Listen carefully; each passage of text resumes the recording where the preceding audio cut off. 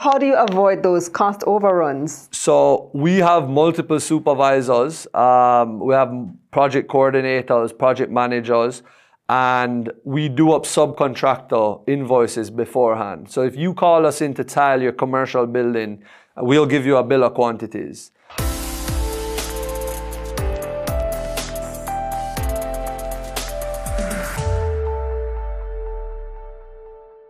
Construction is all about building things, right? Seems like a simple enough business model, but there are certain things that you can do to make sure that you're running a very efficient and successful construction business. My guest today, you'll know this name, is Peter Issa. He's General Manager of Issa Construction, joining me on this episode of Money Moves JA, brought to you in partnership with Exim Bank's Business Advisory Service, giving you the tools to grow your business. Hi, Peter. Welcome to Money Moves JA. Thank you guys for having me today. So how long have you been in the construction business?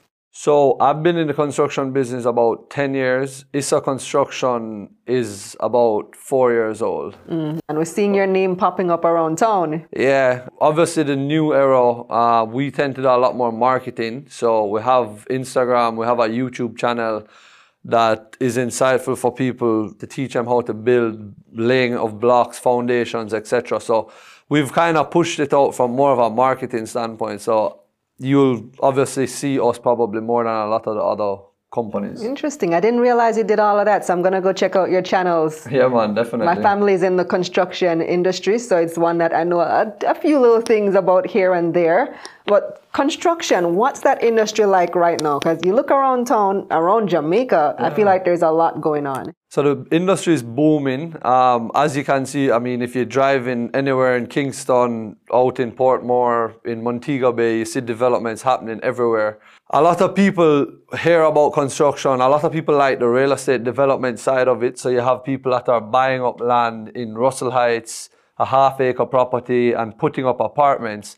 And in some instances, they're doing it themselves. And then in some instances, they'll hire Issa Construction or a Relmac and have them do the construction for them. But the industry right now is booming. What is the key to this industry, actually? How do you make it profitable? Because it seems like a simple, you buy cement or you build, but not necessarily. Yeah, so a lot of people, before they actually get into it, a lot of people think it's easier than it actually is.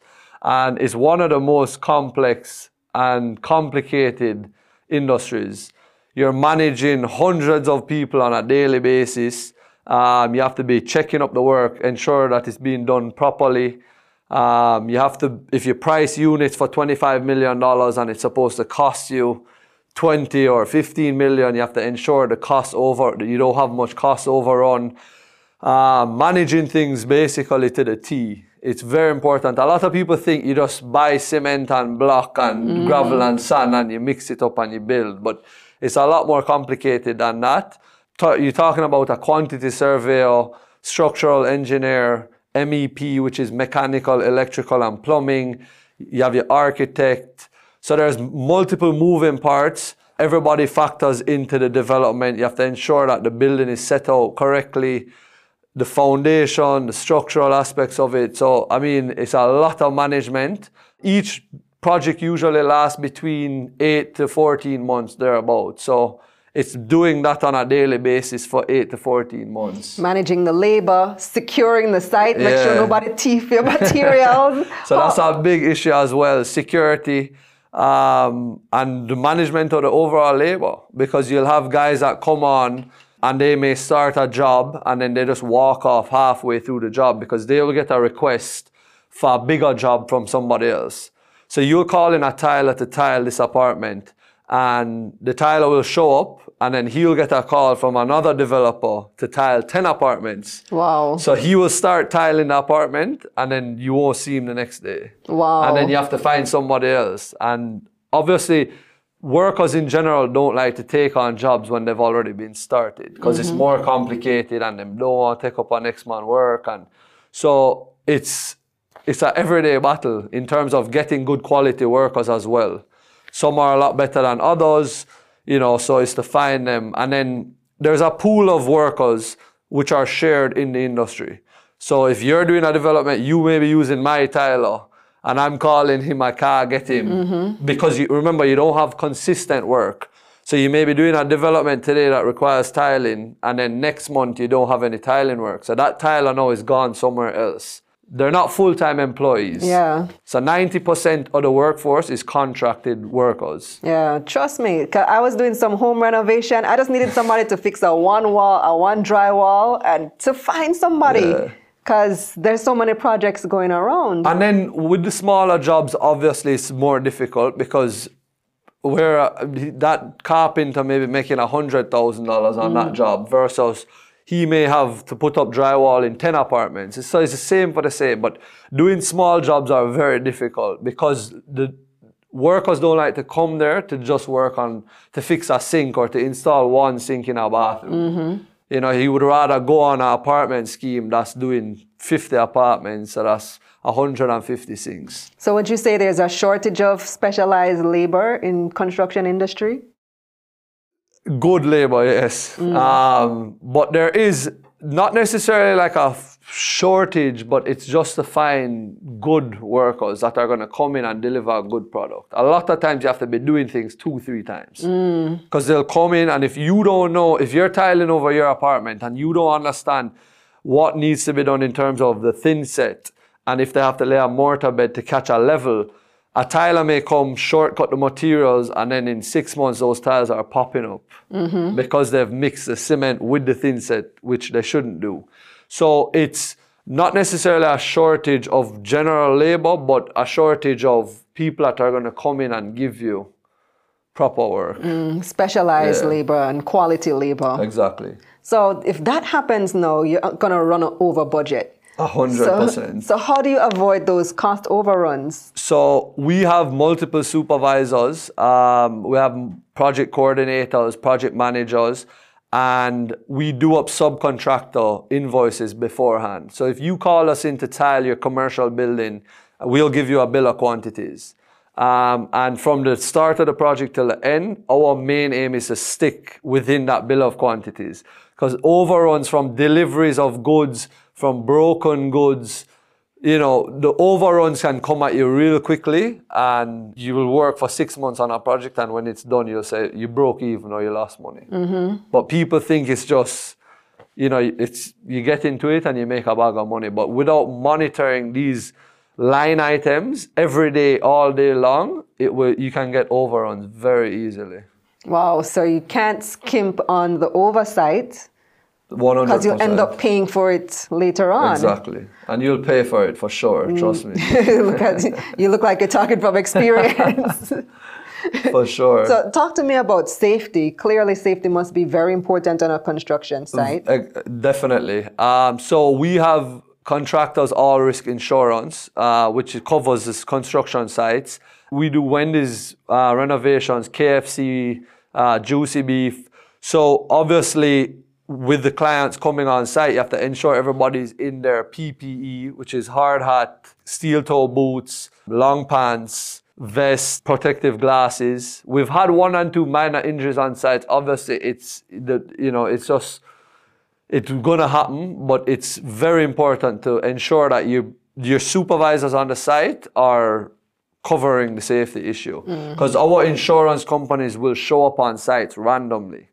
And if they show up on site and they see a guy in a slippers, our insurance premium is going to go up. So we have to ensure, and they'll show up at any given time. Really? And if they see guys working without hard hats, without glasses, if they're on the scaffolding and they're not strapped into a harness, I mean, the list goes on. But safety is one of the most important items on a construction site. So insurance is another cost. What type of insurance do you need?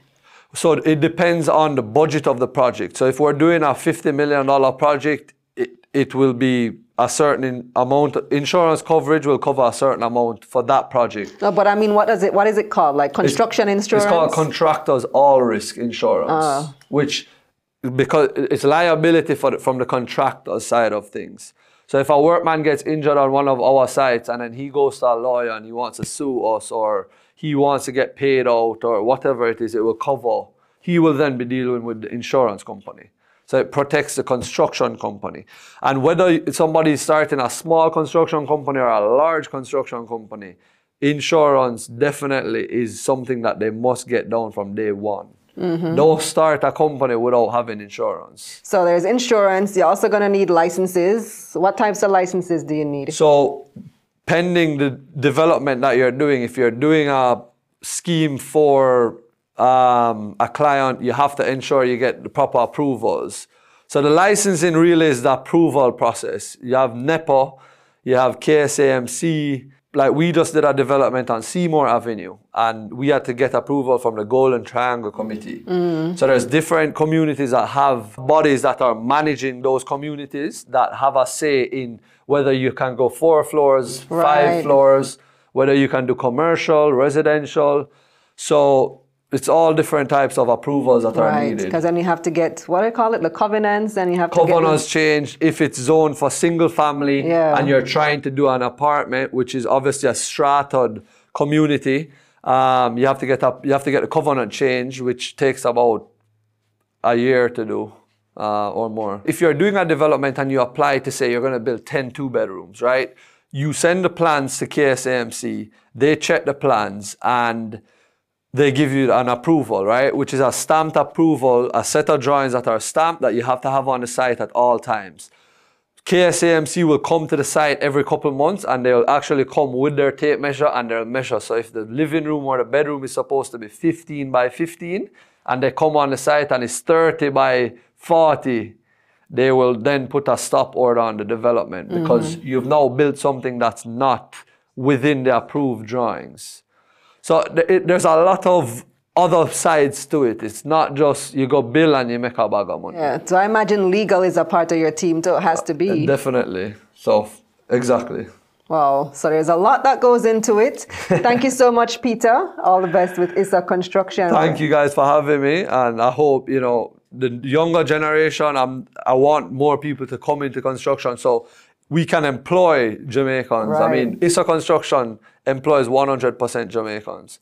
And I hope the young engineers at UTech, UE, you know, send us your resume. And if you're looking to come into the field, you know, we'd love to have you. But thank you for having us here today. Awesome. Thank you. All right, cool. Here's a recap of Peter's key points. Ensure that you don't have much cost overrun. For example, if you price units at $25 million and it will cost construction $20 million to build, make sure you don't exceed that budget. Don't skimp on the oversight. Managing labor can be one of the biggest challenges on a construction site. Construction projects last between 8 and 14 months.